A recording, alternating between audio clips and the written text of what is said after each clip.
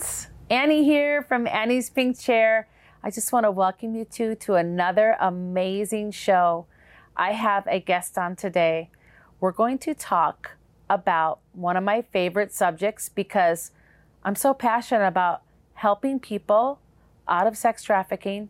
And I have such amazing friends, and I want to introduce to you today one of my dear friends that is all the way across the country. Her name is Casey McClure.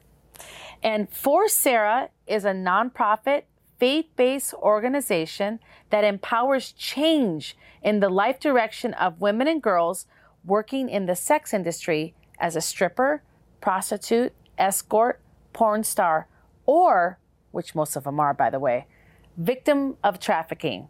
Casey McClure established For Sarah in 2005 and has trained outreach teams that participate in strip clubs and street outreaches. The For Sarah team has also reaches out to escorts that work online during our call center outreach. Casey, your bio is amazing, but I really want to talk to you, and I'm so happy that you're here today. And actually, you're on one of a donated property to help people that are working with you and For Sarah, right?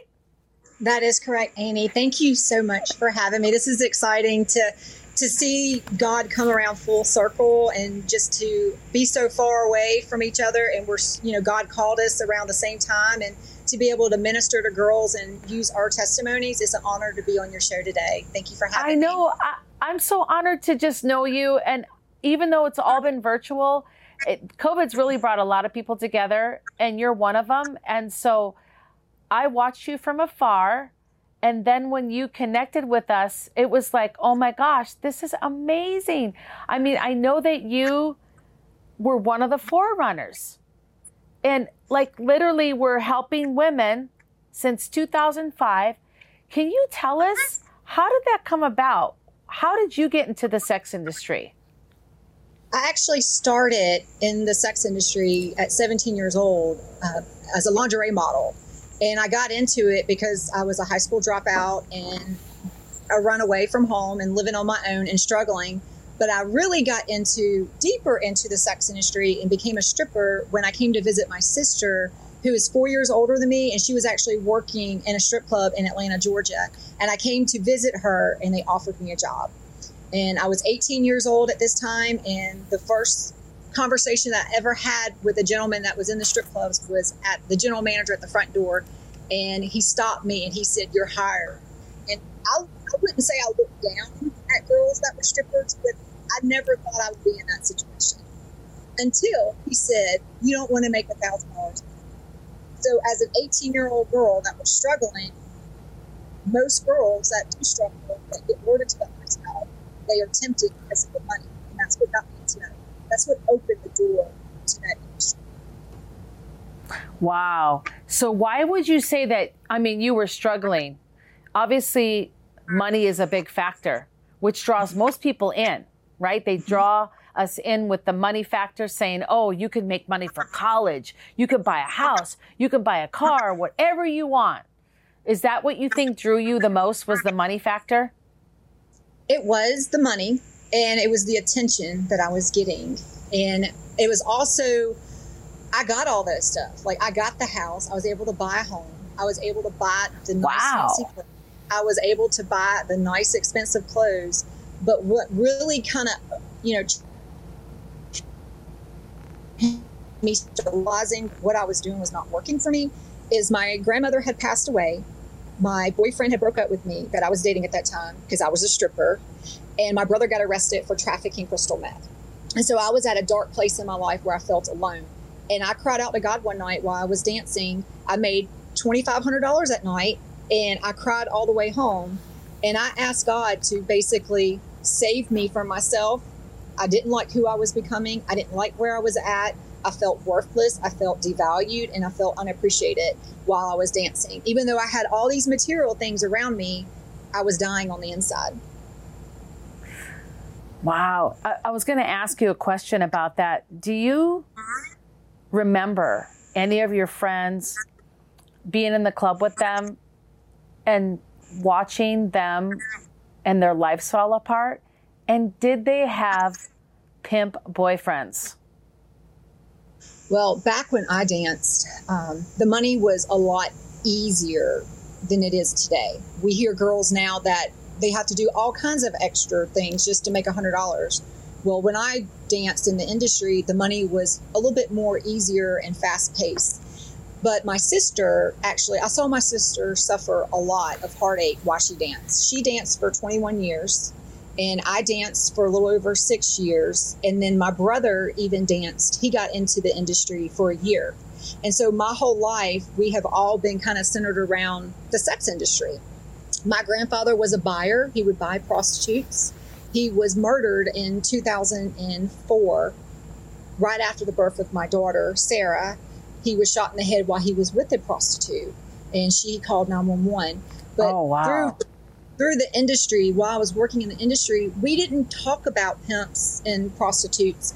Like, that word was like, you know, like, I wouldn't say when we were in the industry, we didn't figure everybody was in the industry doing this lifestyle. Like, they weren't having to sleep with customers. It kind of grew from there. When I was working in the industry, I started seeing there was one pimp that used to come in there, and things have changed now. Like, when I think of a pimp, I think of, you know, bright hat, feather hat, bright suit. And that there was one particular pimp that used to come into the club, and he had a girl in there, and everybody knew that she worked for him, and she would give her money to him.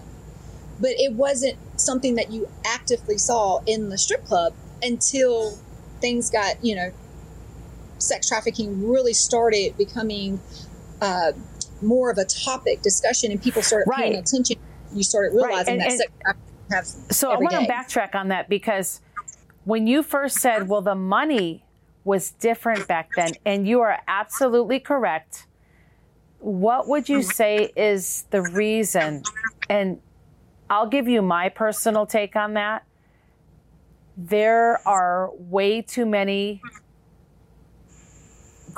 people out there being sold, and social media is huge, and the internet is huge. And when I worked, and like when you worked, that was not a big factor. Everything was private. Most of it was underground. If you went to a strip club, that's what you got, a stripper. If you decided to buy anything further, you paid a lot more money. And if you wanted a mistress, that costed even more. So do you think, what was your take on why you made more money before the internet, you know, expanded itself? I think the industry really preys on the young and vulnerable and the naive, because I was innocent. Even though I had been a victim, molested as a child, I still had an innocence about me. And I got into the industry, and it was, like you said, it was more private, it was more exclusive, it was more one-on-one. Well, then the internet came along and it made it more easily available for men to get what they want, and women, not just men, but men and women. Right. And it made them where they expect it more.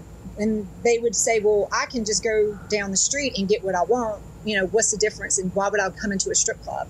But the industry just kind of shifted. And that's where we started noticing that there was more and more girls, younger girls, you know, that are really getting lured into this lifestyle. And they're really starting at 14 and 15 years old. Yeah, that really makes sense. And now the internet, because it's worldwide, obviously, the guys or people that purchase, we're going to call them tricks, buyers, Johns, right? They can just pick up a phone or dial or an email or text like a number that's a Google number. I'm not downing Google for that, but there's these numbers you can just throw away and use for sex work, right? Yes. And I don't like to use that word, sex work. I consider a lot of the females that we work with, if not all, have been trafficked or are being trafficked as we're trying to help them. And when you said earlier, Casey, about being in the strip club and not, you know, we're talking about you noticing this trafficking back then, because back then no one really knew the exact signs and what to look for, unless it was just in your face with that pimp saying, hey, I'm a pimp and that's my girl. Or I would say another word because they use other words. I don't want to say it on this show because it's very demeaning and not good for the ears. Right. But do you think that was part of the reason why it wasn't noticed, because no one actually pointed it out that it was going on? I think through the years, like having advocate groups like your ministry and other ministries that have formed through the years, people started paying attention. And I remember when I first started For Sarah, and For Sarah is named after my daughter, because when I made the decision to walk away from that lifestyle, it was with the help of my husband. He invited me to church, but I really wanted to give my daughter a chance, and I did not want my daughter to have to go down that life and go into that lifestyle. But just being in that environment, I realized that whenever I made a decision to try to help other girls, people looked at me strange. And till this day, even though I've been out of the industry for 18 years, I'm still labeled that former stripper and tied to the sex industry. So it doesn't matter. And I'm okay with that, because God gave me a purpose through that. And it's okay. I have no I have no pain from working in the industry. I went through it. I'm lucky that I came out on the other side, because there's so many girls that we lose that don't make it to the other side, that never make it through that life. But just being in that environment, and when I first told people that, hey, I want to help strippers and prostitutes and girls in the sex industry, they were like, oh, that's an Atlanta problem, and we're based out of Conyers, Georgia. But through the years, they started seeing it trickle down into their community. They started seeing police officers arresting pimps and traffickers for exploiting minors. And once they realized, hey, this is our children, they started paying attention and wanting to do something about it. And it's just becoming more, it's a movement, but it's always been there. It's just people, their eyes have finally opened, and they're starting to pay attention, because it's everywhere. It's not just in the cities, the big cities. It's in the small communities. It's in our high schools. It's in the best schools. It's in your church community. It's everywhere. There's girls and boys that fall victim to this industry, no matter what type of lifestyle they have. Whether they grew up in sex or when they grew up in church. If you can define for us, what would you say sex trafficking is? If someone right now is watching that doesn't understand what we're talking about. So sex trafficking is basically when someone uses force or fraud or coercion to lure someone into the sex industry that can be just selling themselves online. It might be they might be living just staying at their home and trading sex just for food and shelter. Right. It could be a young lady that is 25 years old that might be having to make a choice to go sell herself on the street, but yet she's giving her money to a pimp. And that's what happens when most people think, oh, she chose that lifestyle. But sometimes they're forced into that lifestyle. And it might have started out as a choice, but they might have crossed paths with someone that is wanting to control them and manipulate them and use them for their benefit. Right. And so here's another thing that just got brought to mind. Sitting on someone's couch, and he's a director of, let's say, a porn film or a major motion picture. And he says to that person, look, if you don't do this favor for me, you're not getting the gig. And this person's like desperate, first of all, to be loved. They're desperate to be famous, maybe. And maybe they have a brand new house payment, and they're going to lose their house, or they're going to lose whatever their retirement might be. And they're going to go ahead and take care of that director and do that sexual favor to get that role in that film. Would you say that's sex trafficking? Yep. Yep. That falls under it as well. They are benefiting from that individual for a profit. Right. And that even though for her or him, right, it's exploitation. And even though she might feel that she chose this lifestyle, her vulnerability and her desire to provide for her family or her children might keep her stuck in that lifestyle, which will make her go deeper and deeper and deeper into it. And, that gentleman might not beat her this time, but the next gentleman that she crosses paths with, he might beat her every day. And so you're so nice, by the way, that gentleman. Well, yes. Sometimes, sometimes they're very deceitful. right? Like sometimes the men can come across as very caring and loving and supportive. And the next thing you know, he can beat them and hurt them. And, you know, we had a young lady who the guy took her child from her and ran across the state lines with her child to control her, to keep her in that lifestyle and keep her in the game. Right. And so it doesn't matter. I mean, it affects all ages, all backgrounds. And, you know, so many people want to save the children, and we do need to save the children. Of course. But there are adult women too that are in their 40s and 50s that they've been doing this all their life, and they're stuck and they've been beat up and abused all their life, and this is all they know.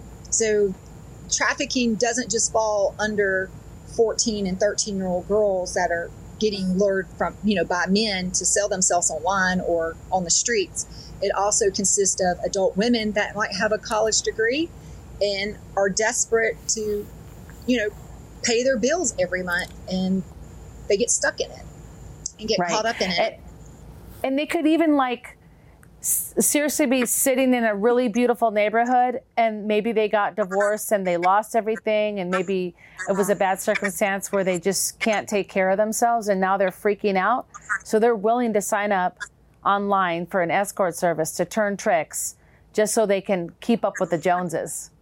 Because sometimes society will pressure us to stay in the position we're in and make us feel that we have to perform and we have to have enough money, have to have that nice car. And I feel like sometimes society as a whole is part of our trafficking problem.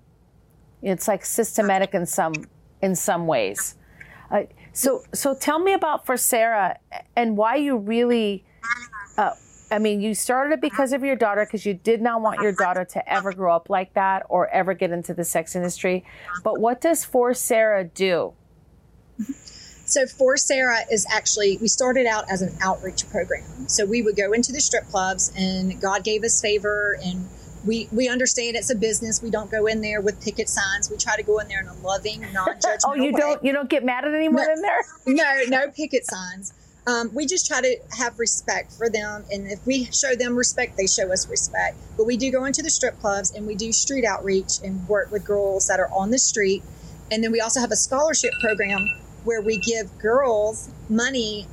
They have to apply, but there is a program that they can, it's quarterly, and they have to apply, and the scholarship committee reviews it, but it's strictly for educational purposes. It could be to pay for their GED classes. It could be to pay for, $1,000 toward their tuition and books. It just depends on what their needs are. So we have that.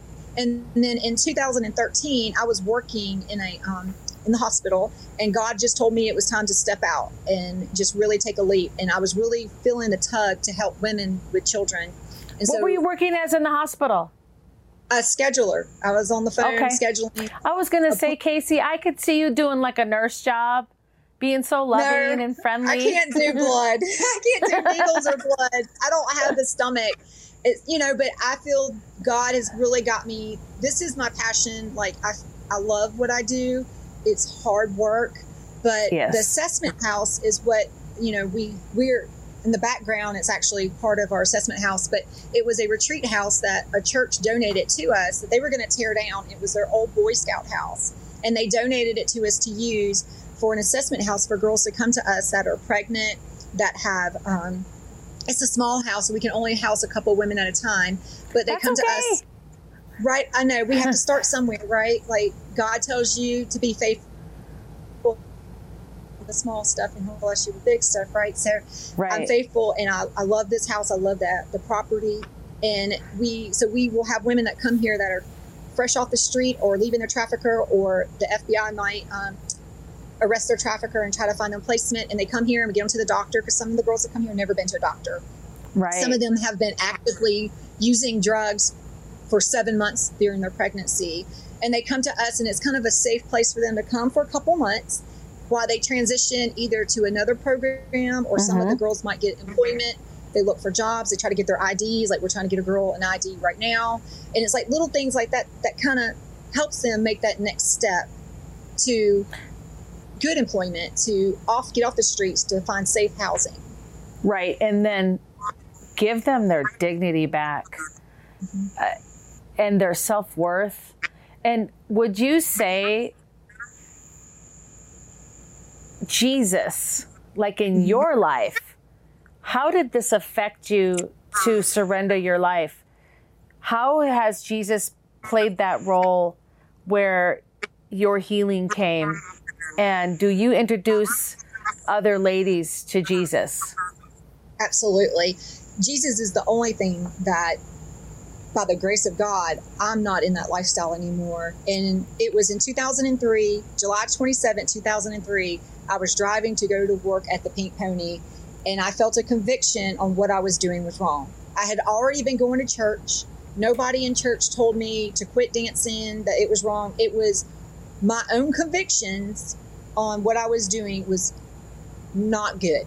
And so I made that decision to walk away from that lifestyle. But when I made that decision, I also made a decision that I needed to basically pay it forward. I felt like God wanted me to help other girls that were stuck in that lifestyle, because my sister at the time was still stuck in it. And Jesus is the only thing that has healed our family. My sister is doing outreach now. She is in Alabama, doing a For Sarah chapter in Mobile, Alabama. So that just tells you, like, and she's in church, like she's serves her church. That's amazing. So it just tells you how important it is to have Jesus, because he does give you purpose, and he really does have a plan for your life. I don't know what your plan is. You don't know what mine is, but he does, right? So it was definitely going to church, and really my mindset was, I tried the drugs, I tried the men, I tried the alcohol, I tried everything. Why not try God? And that's what I did.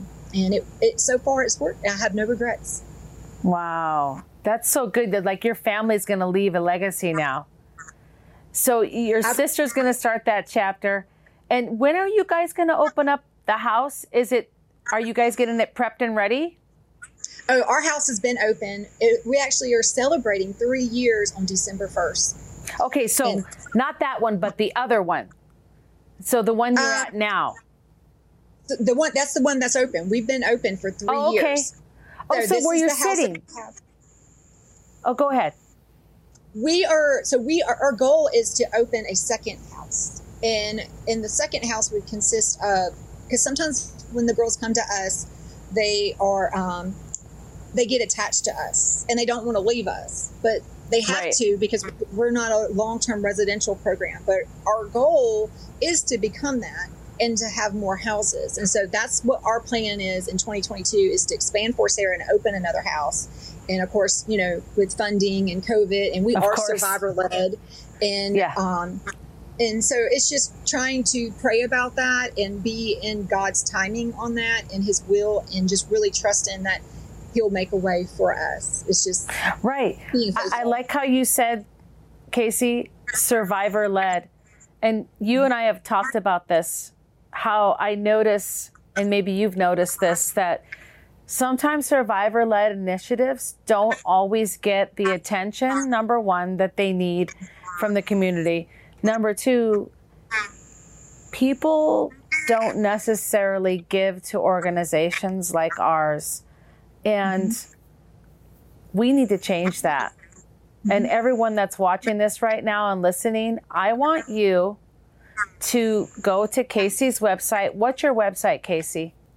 It's forsarah.net, and it's the number 4, and it's Sarah with an H.net.